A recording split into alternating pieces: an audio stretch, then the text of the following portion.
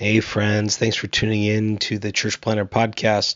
Before we started today, wanted to tell you about a really special opportunity our friends at the Micro Church Conference put on by Brave Future, happening April 18th through the 20th in Kansas City. This is for all of you who are wondering what is a new kind of paradigm for missional church planting and church multiplication through smaller expressions of church, what they call rediscovering the smaller way. It's happening April 18th through the 20th. Kansas City is being hosted by Kansas City Underground. Going to be a great weekend. And they've given us 4 free registrations to give away. Normally the price is $90, but we will get you into the conference for free. We have 4 of those. What you can do to enter is go on our Instagram at Church Planter Podcast. And there you'll find a DM button. Click that DM button. Send us a DM with your email on it and your name and where you serve. So you email, name, where you serve, and you'll be entered to win one of 4 Micro Church Conference registrations. You just get yourself to Kansas City and you can be there and learn a ton from our friends at Brave Futures. Hope you enjoy the show today. The illustrious Jabba bids you welcome. I'm going to regret this. I'm Pete Mitchell. He's Peyton Jones. And this is the Church Planter Podcast, brought to you by Church Planter Magazine.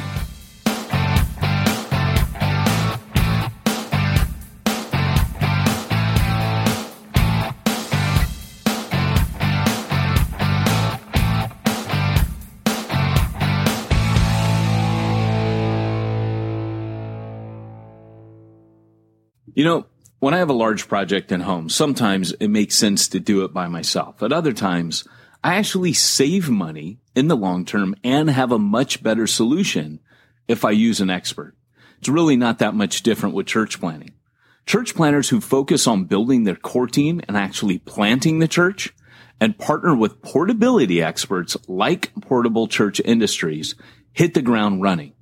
Yes, you may have to raise more funds up front, but let me tell you something. If I could go back in a time machine and do one thing different in all the churches that I planted, I would go back and have invested that money in Portable Church and all of the super cool kit that they give you to make the volunteers and their lives much, much easier. Trust me, your volunteers will feel invested in, and they're going to give you more of what they got. And that time where people are setting up is going to be a time where it sets the atmosphere for you to thrive.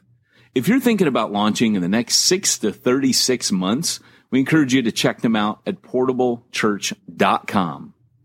Calm down, diddly diddly diddly diddly diddly. They did their best, shoddily diddly diddly diddly. Gotta be nice, hostility diddly diddly diddly. Ah, hell, diddly ding dong crap! And you're listening to the Church Planter Podcast. I'm your host, Pete Mitchell. And I'm Peyton Jones. He's not a host. He's just Peyton Jones, just on the podcast for the fun of it. Yeah. And this is lucky episode 251. I went back and listened to 250. I liked that episode. Which one? 250? Dude, what are you doing? Why do we even start the podcast? You're clearly like, I just got an email over here, and this is more important than the podcast that we're recording. Hey, you do that too. I do. Saw you many a time doing that. Let's be honest. But you do it. I'm slayer at it. Yeah. So, 250? 251. Thank you.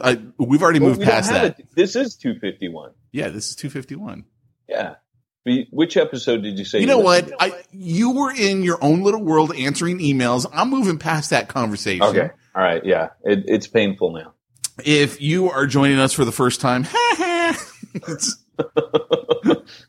all I got to say to that. We do a little something we like to call Smack Talk. This is where Peyton and I get to catch up on each other's week, and you get to be a part of that. And then we get into our church planning goodness. Today's topic is going to be what to do when your church planning partners leave you high and dry. You know, I still think you're using the mic on your headphones. Oh, really? Tap the mic. Hold on. Tap. Yeah. See, we hear nothing. Are you serious? It's not working? I'm like, calm down. I'm like, wait a second. He's talking into a nice looking mic there, but his voice sounds like he's using his Apple headset. Oh, hold on. Let me check. Are you going to make it velvety? Input. Oh, yep. There we go. Okay, now try this. Oh, there you go. Oh, yeah. Yeah. Yeah. Oh, definitely. Now you got some. Definitely better sound. Yeah. Hot date with Candy. Hot date with Pete. Yeah. Hey, this is Lance Ford, and you're listening to Hardcore Church Planting with the two greatest metrosexual hosts in church planting world that you'll ever meet. I'm Brian Broderson. You've been listening to Pete and Peyton, two guys that definitely need surf lessons. It's true. I need surf lessons. That's all I'm saying. Hey, man, I live right next to the beach. I definitely need surf lessons.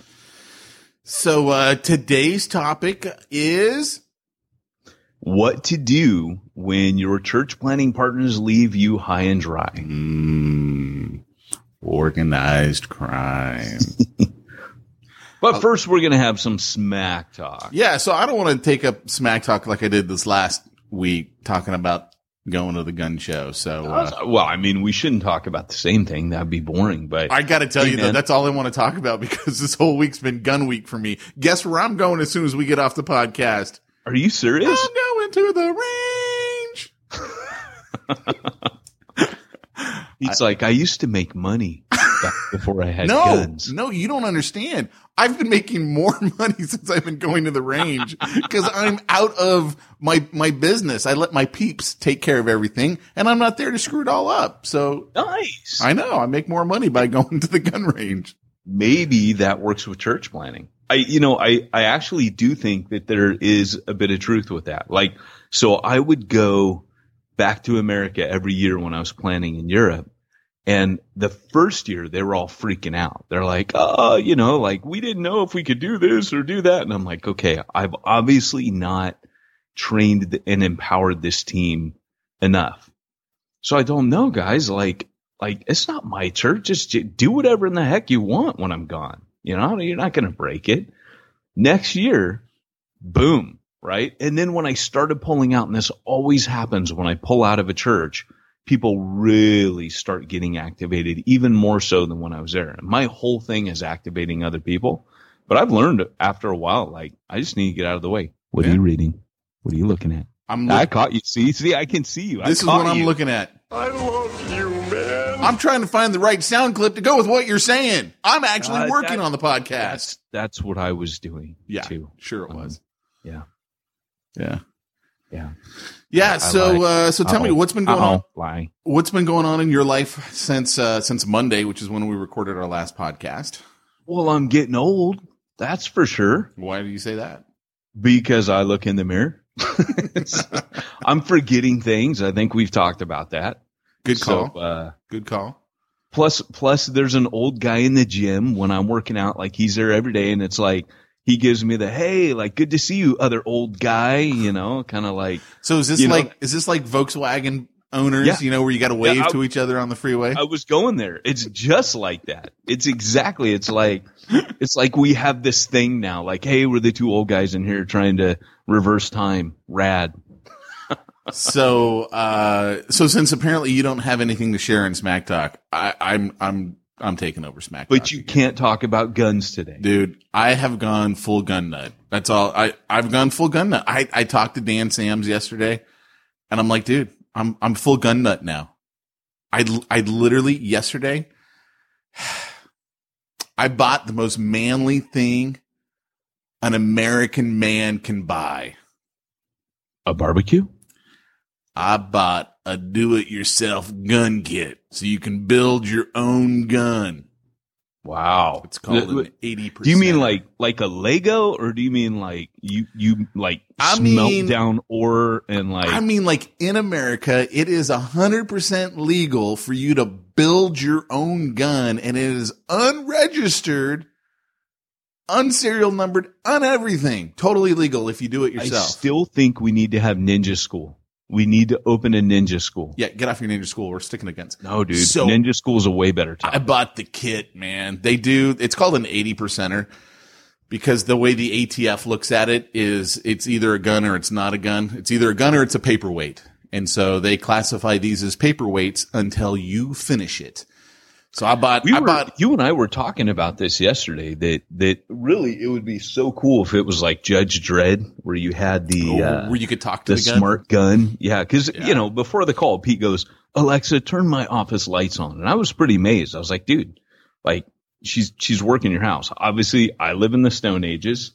You know, my house is built in the 50s. But I told you the reason why I have that in my office. It's because the way my lights are done in here, it's ridiculous. It's the only room that Alexa controls. Yeah. Yeah, I get it, man. I had a bunch of lights on my bookshelves that illuminated each one, and I had like 15 bookshelves in my old office. So I had to go and like flick, flick, flick, flick. So those lights never went on and never created that. If I could just walk in and be like, Alexa, turn on my lights. Boom. Yeah. You're red. Yeah. But I did want to say that, you know, Judge Dredd, man, he had the lawgiver. Yeah. Right. That was the name of his gun. And he would talk to it. He'd be like, hey, shoot rockets at those people.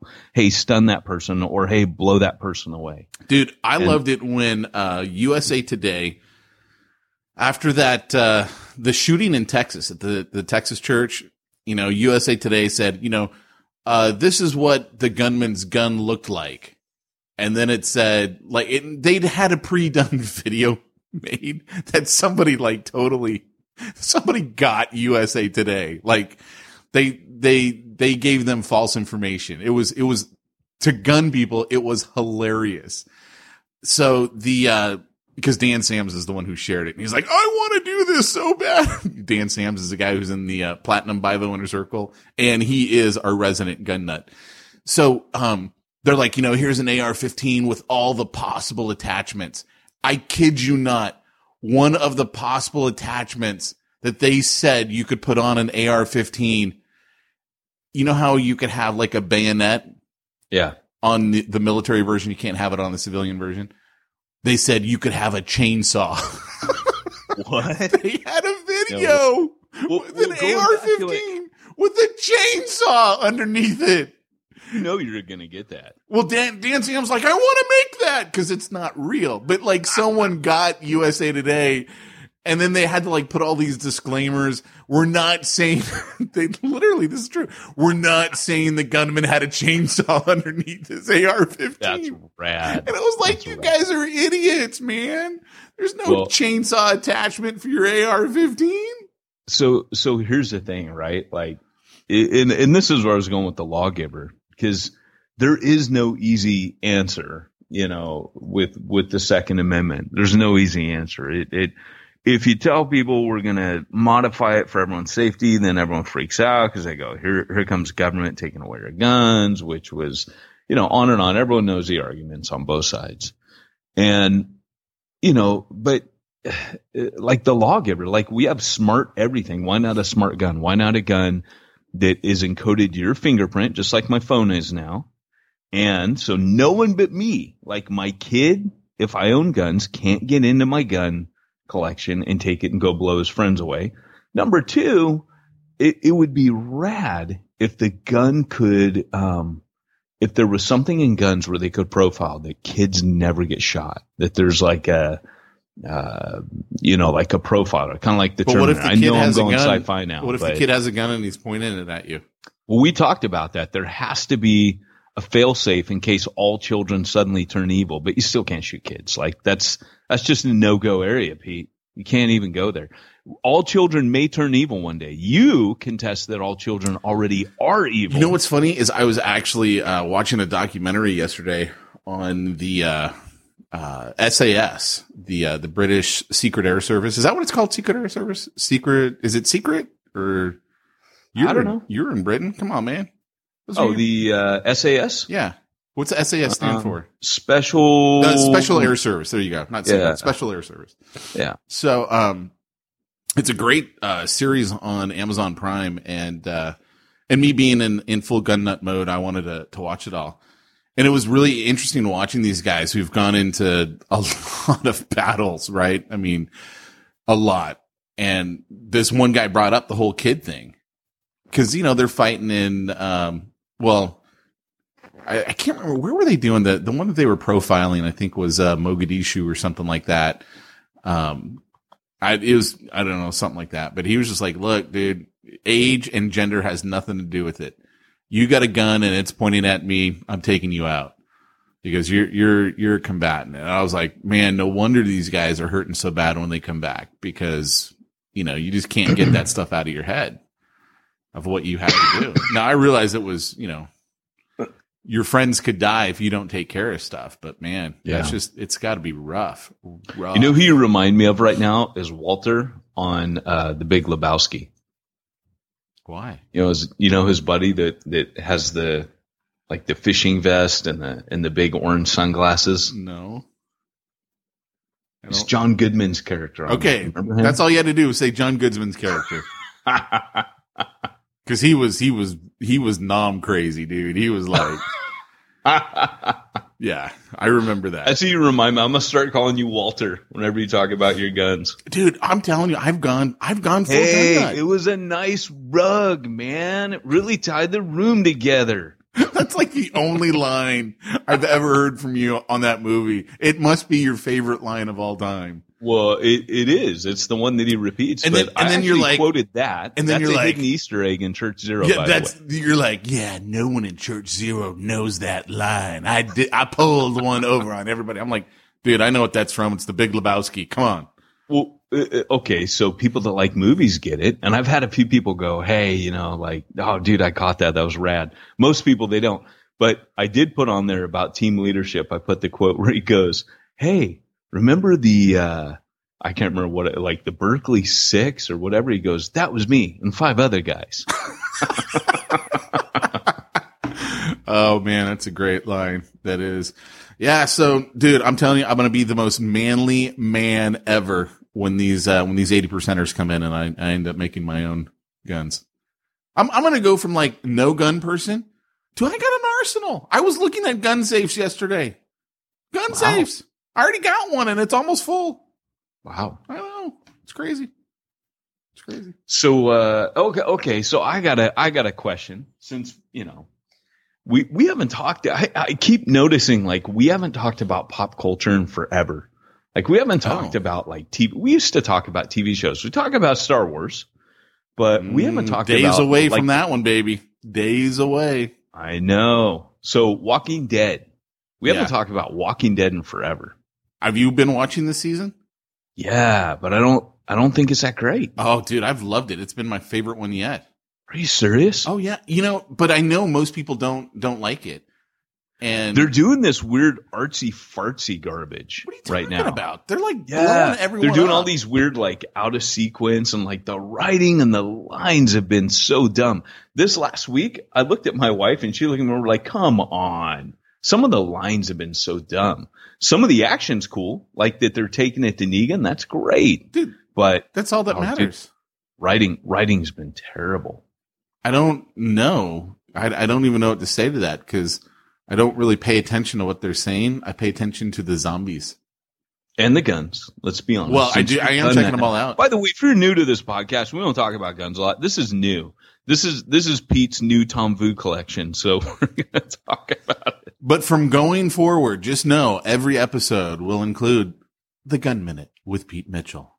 Yeah, we should probably limit it to a minute. I'm just saying. For those of us that aren't into guns, it's pretty boring. If you're not into guns, it's because you haven't gone to the gun range. And all church planners, if you come to Southern California, I am taking you to the range. If it's like you're the gun Calvinist now. No offense to Calvinists, right? I come from a Reformed background, but it's like when an Arminian meets a Calvinist and the Calvinist is super into Calvinism, and you're like, oh, I don't believe in Calvinism.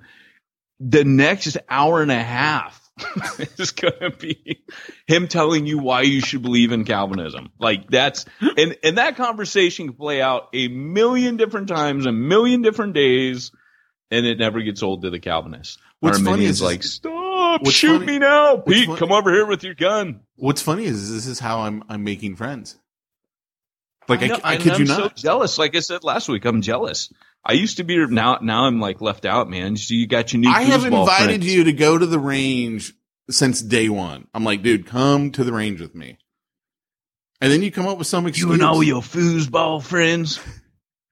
but mama, I like the guns. I'm just look, when the zombie apocalypse happens, you know who's safe and who's not. You don't go run into Peyton in the zombie apocalypse. You come run into Pete. That's all I'm saying. Hey, you've never seen me with a baseball bat. That's all I'm saying. You know, I got to tell you, I love Lucille. I told you I saw a dude driving down the freeway with Lucille on his handlebars, right? What do you mean? Like he was dressed like Negan, no, riding a big old fat boy. Yeah. And he had it must have been a rubber Lucille or something across his handlebars. Are you? That is so cool. Yeah. I was heading into LA. Of course. Right. Look, if you're heading into LA, you need Lucille just because you're heading into LA. I mean, especially if you're heading into LA on a motorcycle. Dude, you know how crazy the city, it's either the city or the county of LA's laws are. Like you almost can't even have a pocket knife. Like knives specifically in LA the law is different there than it is in the rest of the state. Like that's how just absurd they are. Are you serious? Yeah. What happened to your mic, man? Now I can barely hear you. Hello? Oh, there. You see, you got to actually talk into it. Yeah, I gotta see. I eased back just then. You did. This coaxial arm is ridiculously stupid. You kind of miss your setup in your office, don't you? I do, man. Yeah, I do. But they're doing a bunch of work there, so I'm not going to be working from my office right now. Man, I'm telling you, this is like the longest remodel ever. When's it supposed to be done? Well, they've been going in phases, man. That's the problem. No, I understand. It's a big job what they're doing, but what's the ETA? We hope that we'll be done with the next phase into February. Oh my gosh. Yeah. When do you get to move back in?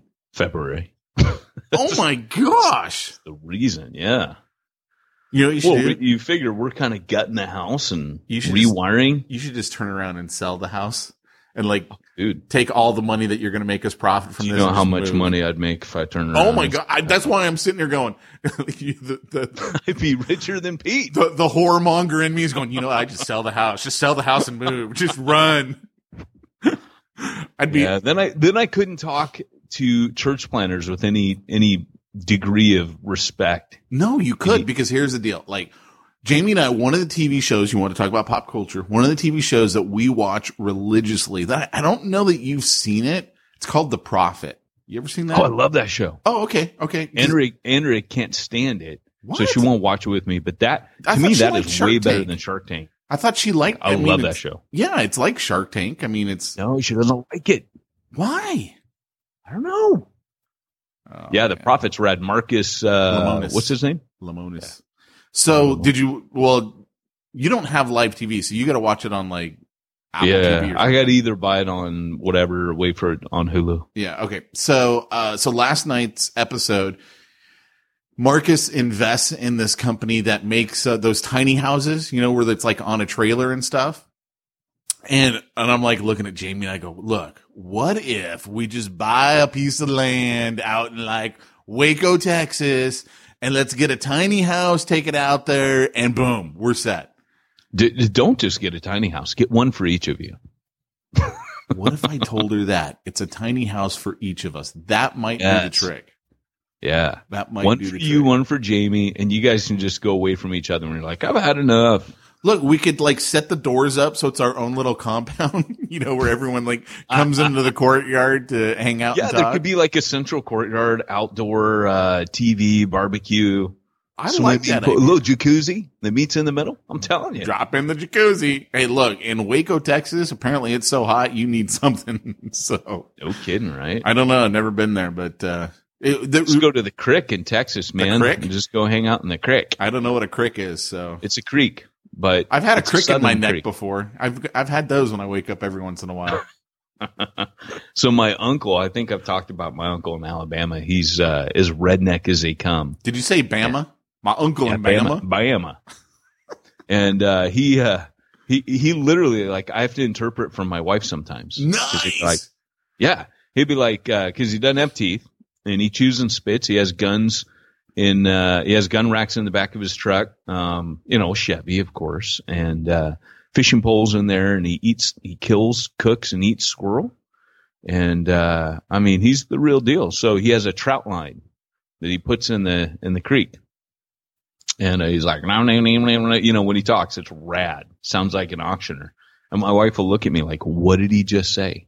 Last time that we had been there, he walked in the room, he sees Andrew, he loves Andrew, and he's like, I'm gonna go down and do my thing, you guys go down, you do your thing. He said, I'm gonna go do my thing, you guys go do your thing. And she goes, oh, okay. What does that even mean? He was just telling us to make ourselves at home. And he's like, I'm gonna go down and check the trout in the creek line, the trout line in the creek, and it's funny, dude. It's like something out of a TV show.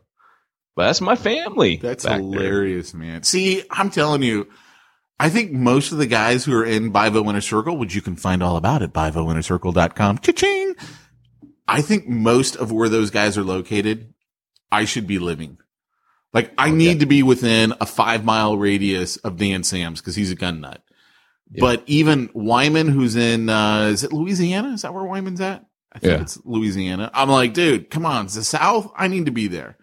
David living in South Carolina. But you'd be so miserable in the South. Just going from your house to the car, you're sweating like a pig. Yeah, but you know what? There's no people. There's a lot of people in the South, surprisingly. No, not like Southern California, dude. Not even you close. You need to go to the Midwest where it's cold and. I'm just saying, I need to go where Scott Blair lives. I need to go where Aaron Bump lives. I need to go where A. David lives. I need to go where Tyrone. Isn't he in Canada? It's cold up there. That's where you should be. Yeah, but they don't let you have guns up there the way you do down here. So no, Canada's out. Sorry, Jay. Canada's out. I'll let JB. He chooses where he'll live. I'll let Jay be our missionary to Canada, even though that's where he's from. Jay was hilarious. I don't know if you remember this, man. We interviewed him, or I interviewed him on the podcast. The Accidental Evangelist, I think, was the episode. And Jay's Korean, and he says this line, man. He goes, do you know why there's Koreans in every country? Because there's a corner, and wherever there's a corner, the Korean has the corner store. And I was just like dying. I'm like, I don't even know what to say to that, bro, because you can't get away with that as a white guy saying that. But that is rad. There are a lot of Koreans in Canada. Almost every Korean that I'm meeting right now is from Canada. It's kind of rad. Really? Or the northern, I don't know what the history is of immigration to Canada, but there was a lot of Koreans in Wales too. Because of I had a Korean church in one of my churches that actually met. There's 5 pastors doing their PhD because I was in the university town that had the oldest university outside of Oxford and Cambridge. It was called Trinity St. David's. Nobody knows about it, but it was the 3rd oldest university there. And, it would get tons of people because as you probably know, Lloyd Jones is a Presbyterian or a Welsh Calvinist. Yeah, I knew that. Yeah, of course. I probably said it a million times, but also the guy who took the gospel to Korea was Welsh. It was a guy named Robert Jermaine Thomas. Really? And, so he's a Welshman. So there's a huge connection between Wales and Korea. Hey, I do have a question for you when it comes to laws in the UK. So are there laws for all of the UK, or does each individual country have its own laws? Both. It's kind of like like America with the states and stuff. But then there's also regulations that, at least before, and I actually don't know how it works now, but the EU used to be able to come in and overstep the government and say, you have to do this if you want to remain within the EU. So classic case of that. They showed them. Yeah, they did, really. I mean, as an American, that was crazy to me that a group of other sovereign nations could group together and tell your country what to do. Yeah. I could not get my head around that as an American. And what happened was I think it was right before we got there, they used to do night flights. So Heathrow Airport's used to be, I think it still is, busiest airport in the world. Mm. So they used to do night flights all the time because you're shipping people all around the world. So night flights weren't an issue, except for the people who live close to the airport. And so they complained. The government said, tough is the busiest airport in the world. It's one of our chief sources for our economy. And they bypassed and they appealed. These residents appealed to the EU. The EU came in and said, no more night flights. Boom, done. Really? Yep. Yeah. Living Crazy, near Long huh? Beach Airport, that's kind of like, I understand that. Yeah. Even to the point where on produce, there were EU regulations about how big things like the potatoes and the tomatoes that you took to market could be. Yeah, as an American, I could not deal with that. I would be like, look, we're about ready to scrap now, EU. Yeah, because they share an economy. Yeah. So all those economic considerations, it was all shared decisions. Crazy. And what was good for one country wasn't always good for another. I could see that. And that's where, that's where Britain was like, hey, this is ludicrous. We got to, and most people, by the way, did not agree with being in the EU. Let's put it this way. Most people were not for staying within. It was tight, but I was over there when the vote happened, and you would have thought watching the media that the Brexit was the most ludicrous, only idiots thought that, and it turned out to be half the population. Or more than half the population. What I thought was hilarious is after all of that happened, July 4th of this year, someone put a sign on their store and said, "We'll be closed on July 4th for observation of Brexit 1776." That's fantastic. Dude, I was dying when I saw that.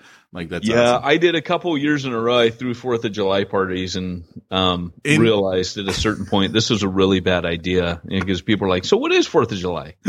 Oh, yeah. Yeah, that's when this is awkward.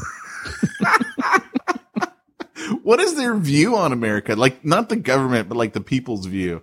Are they just like, what do they think of Americans? They think we're idiots. Well, complete and utter morons. Let's be fair. We are. We got gun nuts like me. News. And they're like, oh my gosh, what are they up to now? What are they saying now? Oh my gosh, Americans are so idiot, Well, you really can't argue that when you consider that I never thought we could have a worse president than Obama. Yeah, they think it's hilarious. They grab the Donald Trump, and I'm like, oh my gosh, dude. So with the recount, back when Bush and Gore were running against each other and the recount happened, they thought that was the most hilarious thing in the world. Really? Why was that funny? To them, they were just like, can't you guys get your stuff together, man? What's wrong with you people? Like, they just thought we were comical. Like, we were a bunch of morons. Like, you guys couldn't even run an election. Oh, no. What they mean is neither side could properly steal the election because they both tried to steal. One was just better at it than the other. Yeah, they just think it's funny. They're conservative in most things. They're conservative in government, conservative in business. See, I always thought my ideal would be like I move to Ireland, where my people are. Yeah, ginger. Yeah, but now that I'm a gun nut, I don't know because I don't know what the laws of guns are in Ireland. I assume it's like England, but I don't know that because I don't know anything. Yeah, really. I mean, they just look at us and. We're the entertainment. We're like the court jester for the rest of the world, and it is like, you got to admit, like America has become like Jerry Springer show when it comes to politics. What politics? Drama. Absolutely. Yeah. It's definitely a bunch of drama, and they just grab the popcorn, man. Yep. Well, we should actually probably get into our topic. Let's get down to the nitty gritty. So, before we do that, I know, you got a little something. Yeah, so you can actually go into a community center for your church plant. You can go into a school. You can do all the usual, or you can do something totally unusual, but go where the traffic is, and that is thanks to a partnership by Regal Cinemas. And you can go to corporateboxoffice.com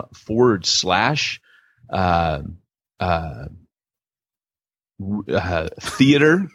Sorry. THEATRE-church. Again, that's corporateboxoffice.com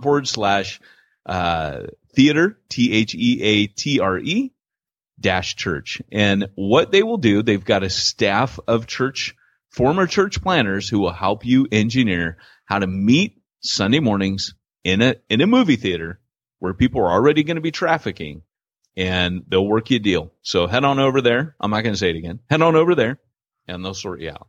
That's Regal Cinemas, and that is their church planner program. Great Scott! It's time for this week's topic. All right, Mr. Jones.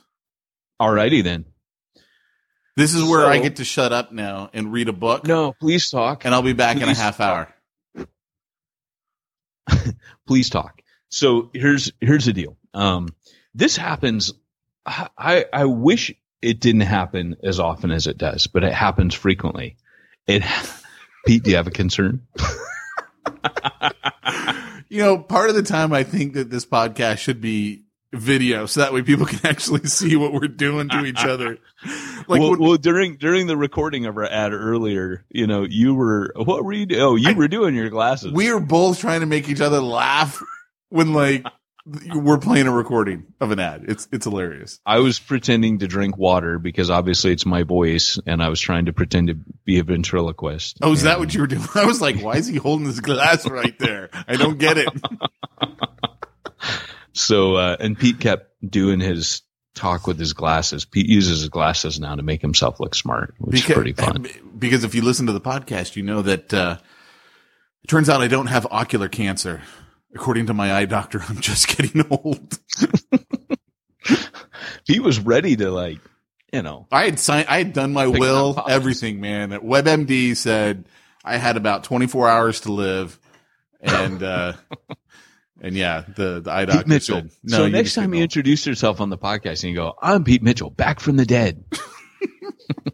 I could actually use that. You know how my buddy has had stage 4 cancer 4 times, and at one point he was given 2 days to live, and he's lived 5 or 6 years since then. I could do that same thing. Hey, I was supposed to be dead in 24 hours, at least according to WebMD, but I survived. That's rad. Sorry, this isn't Smack Talk. Go ahead. Smack Talk. Done. Okay, church planner. Here's the thing. So you're ready to plan a church and you got your core team, or actually you don't even have your core team. Maybe you do, maybe you don't. What we're really talking about here is your partners, and a church planning partner would be someone like what a Barnabas was to a Paul, or John Mark was to Paul and Barnabas. It's the three amigos. It's the group that you really count on. It's the people that you're going to be church planting with before you even gather your core team. And all too often what happens is people actually leave. I'll get calls from church planners that'll be like, I had a guy in tears this week just saying, this guy counted on him. It was 3 of us and we were going to be planting together, and now he's taken off, and it hurts. I mean, when the people that you're going to plant with, and you've started this thing, we talked about what to look for in someone that you're going to church plant, what conversations you need to have last week. But what about when you get through all of that and then the person just a few months in goes, maybe they don't tell you, they just stop coming to stuff and they're not really returning your calls, or they just one day say to you, hey, I'm Ironically, leaving. I remember that happening to Josh Boyd in Nevada. He literally moved him and his family from Indiana to Nevada to be part of this guy's church plant. He gets out there and the church planner goes, oh, I just got offered this pastorate job at this church over here. I'm not planting anymore. It's like, dude, I moved across the country and now I'm on my own. What's up? So, yeah, absolutely. And I've seen it happen so many times.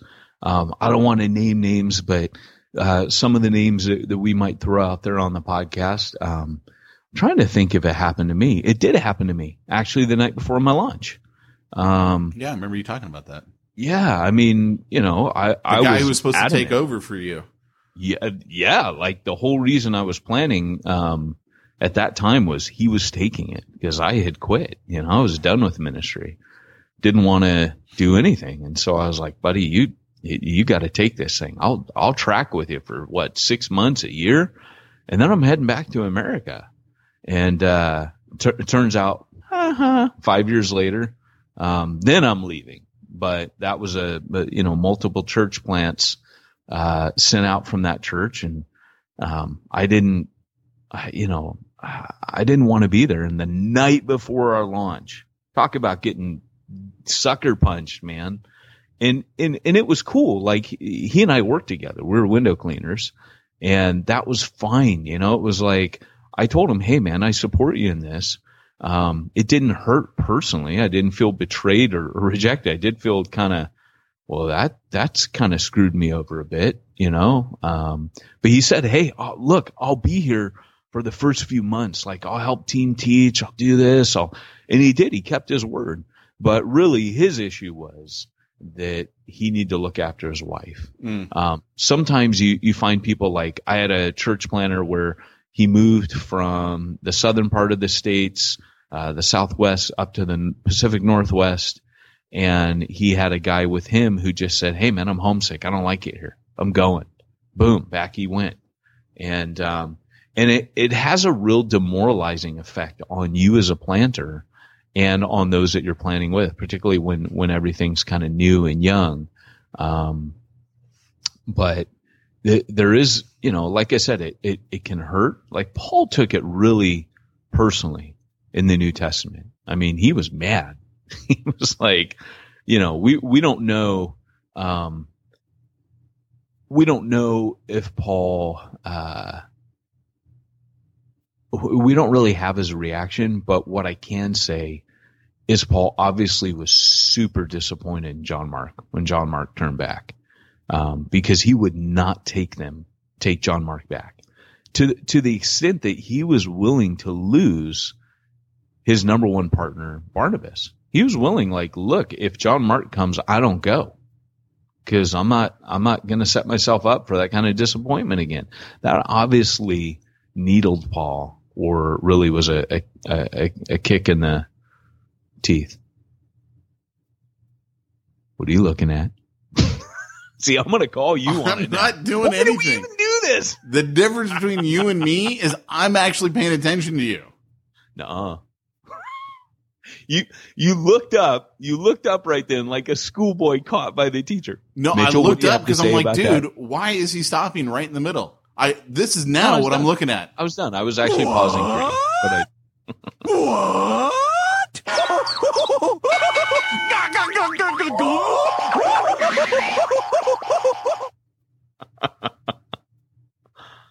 Yeah, so I mean, I don't know, Pete, have you ever experienced this with business or anyone that you've done a start with? Nope, they do not quit on me. You're like, get out of here. I usually want to get rid of them, and they won't leave voluntarily. No, I'm serious. Because it's about money, right? Like they know how much money they're going to make by working with me, and that's why sometimes it's like when it's that's why last week when we talked about bad partnerships, I'm like, yeah, I learned my lesson. Yeah. I learned my lesson on working with them because they won't quit when they see how much money I'm going to make them. Yeah. Yeah. Yeah. And I think Paul, I can imagine that from that moment on, this is how you learn. I could imagine that Paul probably had really serious talks because after that he grabbed Silas, right? And you can imagine him saying to Silas, now look, don't start this. Don't start this if you're just going to go running home crying for your mama. Are you in or are you out? And he was like, I'm in.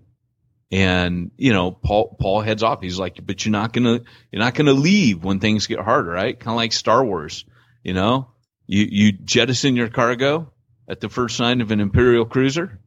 That's what people do, right? You can tell I just watched New Hope with Liberty this week in anticipation of the new movie coming out. What movie would that be?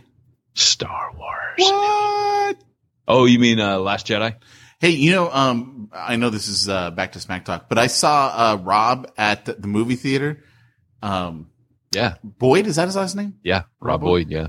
And I'm like, I was standing right behind him in the popcorn line. I'm like, Rob. Rob. Like, you know how like when you're like, I think I hear someone calling my name, but I'm not 100% and you're afraid to like turn around. So I'm just, Rob. That's right. What day was that? Sunday. My day I go to the movies. He just joined Newbury Church Planting, funny enough. Yeah, he was like, yeah, I'm trying to get Peyton to go with me to see the new Star Wars, but this time we're going to a better theater. I know. He was like, you want me to get tickets? I'm like, no. It was a really dangerous neighborhood we saw that movie in. So anyway, sorry. But he's a church planner. So back to your your rant. Yeah. So, anyways, so I mean, Paul obviously gave him the tough guy talk, which if you remember back in the beginning days of Refuge Long Beach when we were building our core team, I gave that tough guy talk to our core team because look, here's the thing. It hurts and it sucks, but it's better to lose them early on, right? Before things get too advanced. Like I said, the night before your launch is not a good night to get that news. But I'm used to that. I'm used to things going wrong right before my launch. No matter how much you plan, no matter how much things go wrong. But people are the most, really the most unpredictable factor in church planting. They're very fickle. I love what Wesley said, where he said the only thing you can hope from people is to be disappointed. Yep. Best thing you can hope from people is to be disappointed. They will disappoint you. And it's okay. The reality is that you weren't dependent on them anyways. And I think that's what Paul kind of probably realized. In fact, I would imagine that Paul becomes a guy that's sending people out all the time in future. So when we look at, I had another call this week where a guy, because you can look at the reasons why people bail on you, and like for example, what we just talked about, it's hard. I think at a certain stage, people get to the point where if things don't blow up suddenly, like they did for Mark Driscoll back in the day, the golden days of church planting, or it's not an overnight success, people realize this is going to be hard work. And I don't want to put in the time for all this hard work. So I'm out of here. I'm taking off. So that is one of the reasons. The other reason I think is that you got your timing wrong, or the way that you're trying to cultivate that partnership is wrong. So it could be that what you do, like I've watched guys try to build a core team. They immediately go and rent a hall. And I'm like, no, that's going to fail. And everybody says, no, it's good. We got 20 people. And I'm like, it's going to fall apart. Get in a home. Knock that off. Build relationships. You can't run church services while you're developing your core team. Sorry. Right? That's rule number one. But what you're meant to be doing during that time is building relationships, building friendships with those people, investing in them, coaching them, asking them, what's God saying to you, focusing on their development and growth. And if you're not doing that, then you're going to lose them. People, a lot of times when they know that you're pouring into them and investing into them, they're like, hey, I'm here. This guy's pouring. I've never had someone pour into me and invest in me like this. So I'm here for this. People will stick around for that. The other reason is they might be bored. So like I said, on another call this week, someone asked me, Peyton, how do you find, and this was the core team, recruiting question, but it applies to your partners as well. Cause your partners in your core team aren't the same, right? Again, this wouldn't be your core team. These would be your partners. The same principle. He said, how do I find the committed people? Cause a lot of people just aren't committed. And he was a pastor of an established church. And I said, well, I got a funny theory about that. People that are bored, or people that aren't committed are bored. In other words, they're not excited. The reason they're not committed is because you haven't excited them. So let's look at your gun thing right now. Well, no, let me give a personal experience about that. I hated church pretty much my whole life because I grew up in it. Right. And we had to be there. Dad being a pastor, we had to be there for every event, early, stay late, no kids. I'm bored. I hated church. When I finally got to college, even though I went to a Christian university, Never went to church. I mean, maybe 4 times in, 5 years that I was actively in college. I probably went to church.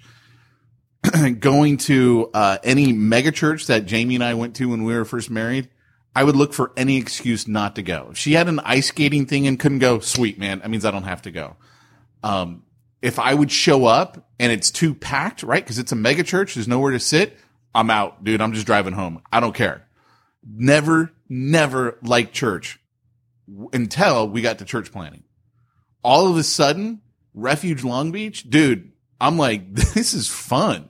Because it came back to, one, you never knew what was going to happen every week.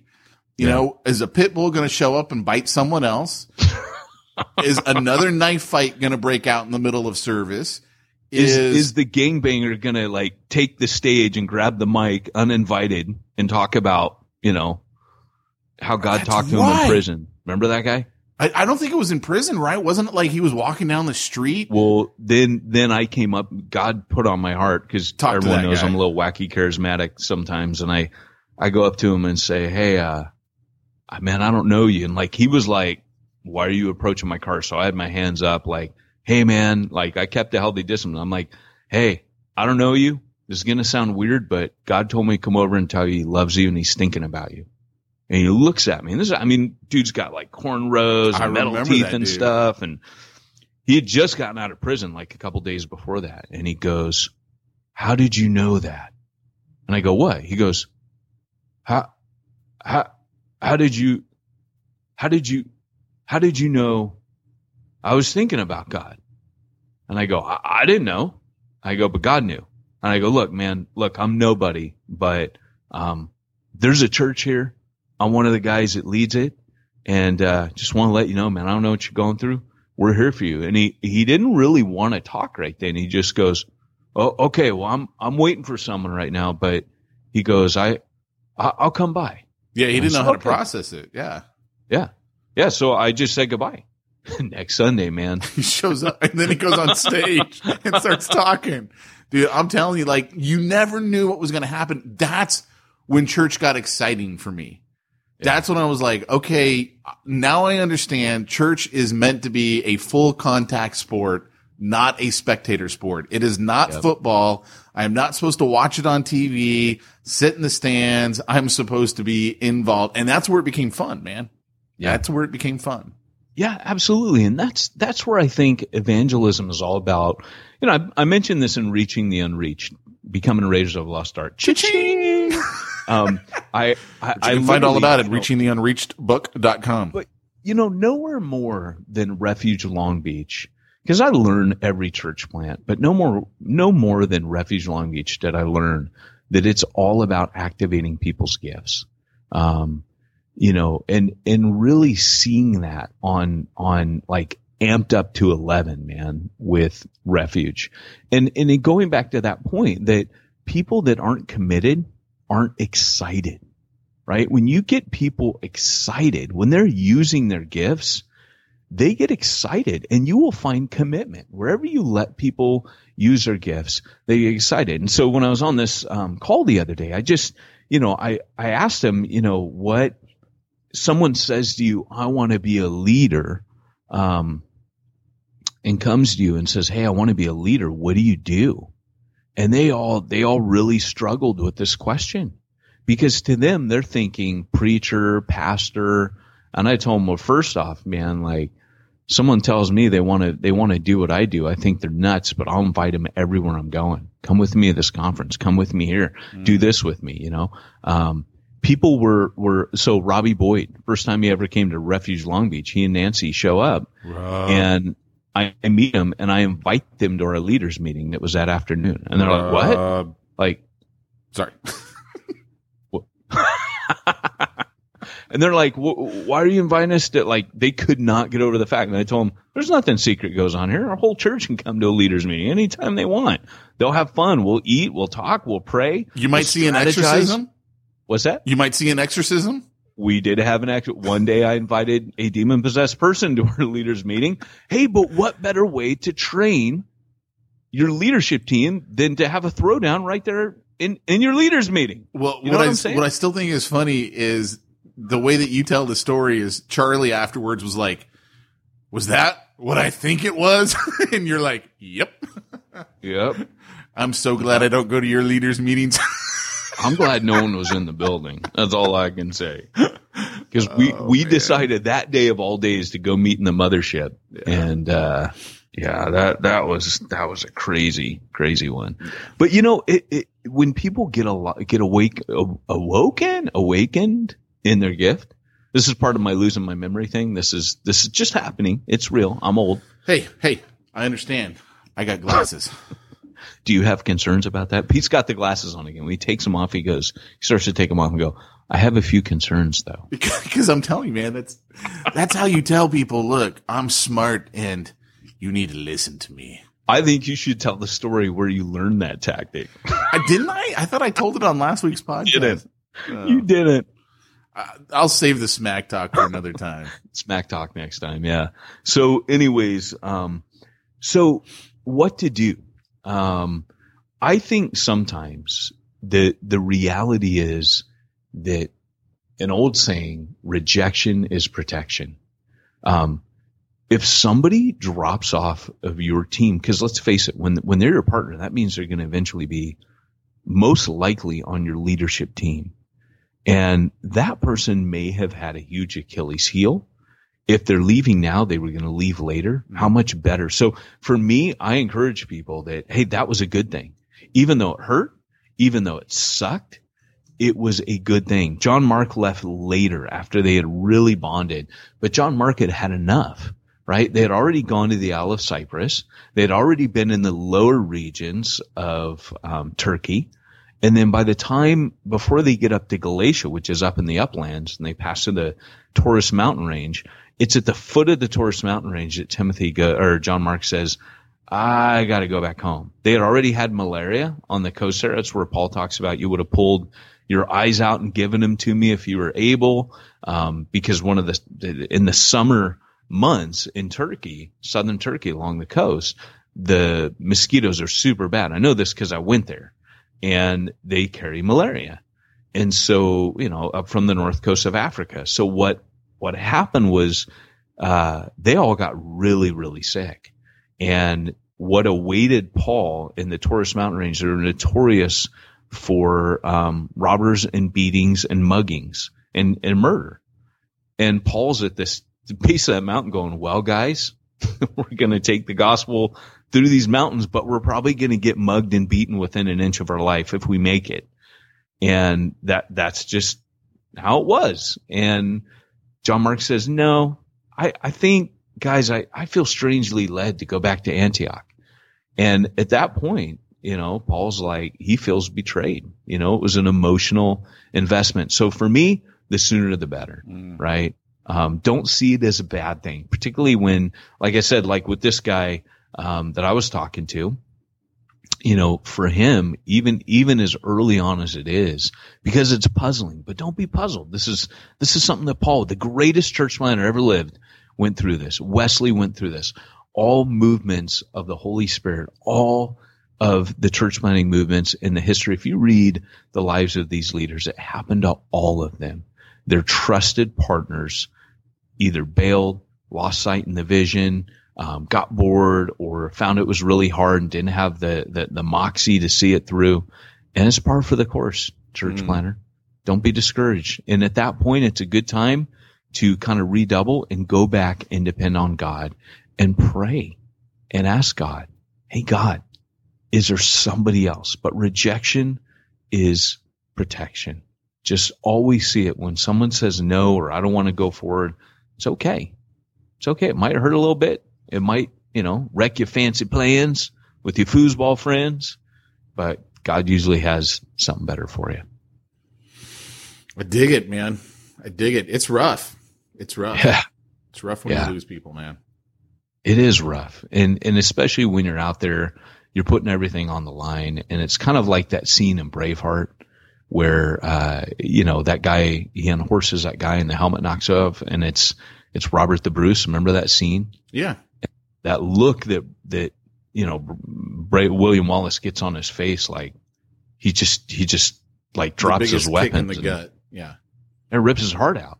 Just literally rips his heart out. And of course he comes back later with a morning star and beats a guy's head in his sleep, but you can't do that. But it, we've all been there. We've all been in that place where we're just staggered backwards. Like, I don't even know what to do with this. Yeah. But, always in those times, man, it's like Paul, where Paul goes, at first, none came to my defense. All forsook me. All fled. Right? Jesus had that with his 12. Paul had that when he went into custody. And I love how Paul goes, but the Lord stood by me. Right? Those are the times where in a weird way, God draws near to you. And I remember studying this, and some of the scholars think when he says the Lord stood by me, that Paul had two very powerful experiences where he physically saw Jesus. One was on the Damascus Road. Another one was when he had his vision of the third heaven, as he calls it, where he says whether it was real or in the body, I don't know. He didn't know if it was a vision or he was actually transported. But when you're talking like that, it's probably not a vision. Here's the reason why I think he said that, because everyone who's had a near-death experience, like one of my favorite books is Imagine Heaven. And we interviewed that guy on the podcast, and he's, interviewed like 1,000 people who've had near-death experiences. It is like most of them are so overwhelmed by what they see, what they experience, what they feel, what they think, what they know, that it's just like the most real experience they've ever had. But at the same time, it's so different from our physical life that most of them are not able to explain it to other people. I imagine, because I haven't had a near-death experience. You have. You died for 20 minutes on the operating room table.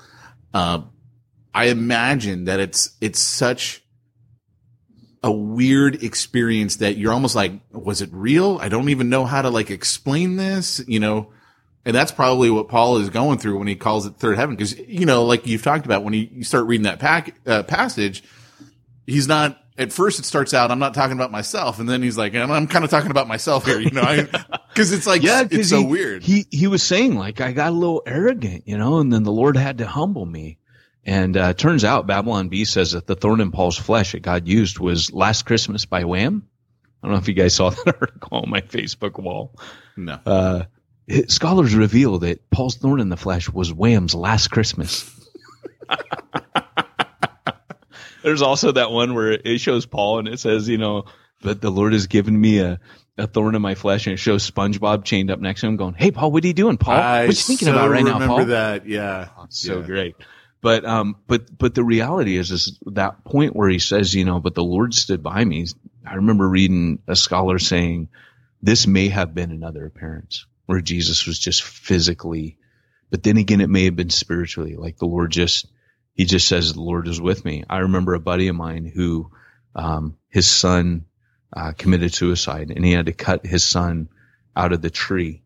And he said, when I was there, I was cutting my son down. And he said, and tears were just streaming down my face. He said, I was brokenhearted. But he says, I was also flooded with so much peace. He goes, it was supernatural, flooded with all this peace. And he goes, and it was like the Lord stood by me, that same kind of experience.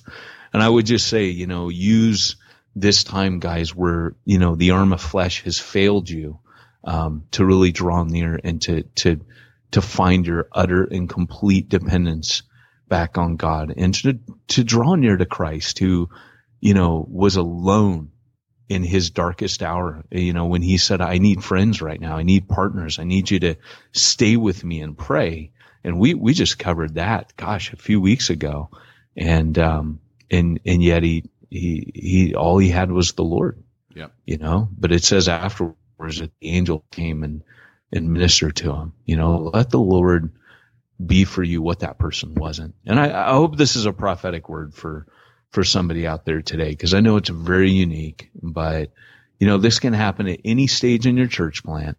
Your partners can leave, people can let you down, people can bail on you, people can betray you, and it's always a good word. It's always a relevant word.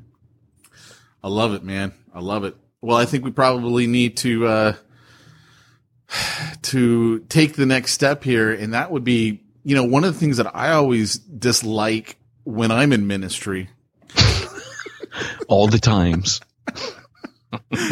is when my best friend leaves me and it was their responsibility to take care of the books, the IRS compliance, payroll. Because you don't have air conditioning. And all of that type of stuff. I really hate it. I really hate it when they used to take care of like my online giving and then they send snide remarks to people that cost me more than they could ever imagine. What would you suggest for someone like me who might find themselves in a position like that at some point in their life? Well, the first thing is I would definitely not sign up with MoGive if I were you, if you hate that. I would definitely say go to PushPay or Ministry Brands might be another one. But anyways, SimplifiedChurch.com, Pete, they would help you out. They would help you do your bookkeeping, meet all of your IRS compliance needs, give you end-of-year donor receipts. That's coming up. Who wants to do that? Who wants to total how much, all three people in your church plant gave? No, I'm just teasing. But honestly, you have to report that to the IRS. If you've never done that before, Simplified Church will do that. The sooner you get in there and do that, the better. So head on over to SimplifiedChurch.com and tell them that Peyton and Pete sent you. I love it, man. So, hey, why don't you do our little sign out? Well, what? That one? Yeah, that's the one. Oh. Hey, this has been Peyton Jones and Pete Mitchell back from the dead, reminding you if you want to reach the ones that nobody's reaching, you need to go where nobody's going and do what nobody's doing. Is this Pete Mitchell? This is Nigel calling for Pete Mitchell. Pete, it's Nigel. Please call me back. It's important that I speak with you, Pete.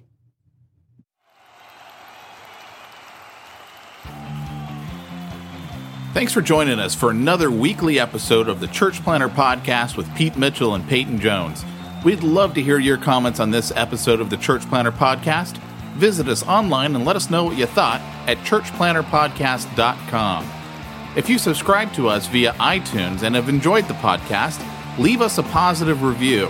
The more positive reviews we receive in iTunes, the more iTunes will promote us to other church planners who would benefit from this show. This podcast is brought to you by the Church Planter Magazine, which is available in the iTunes newsstand or online via churchplantermagazine.com.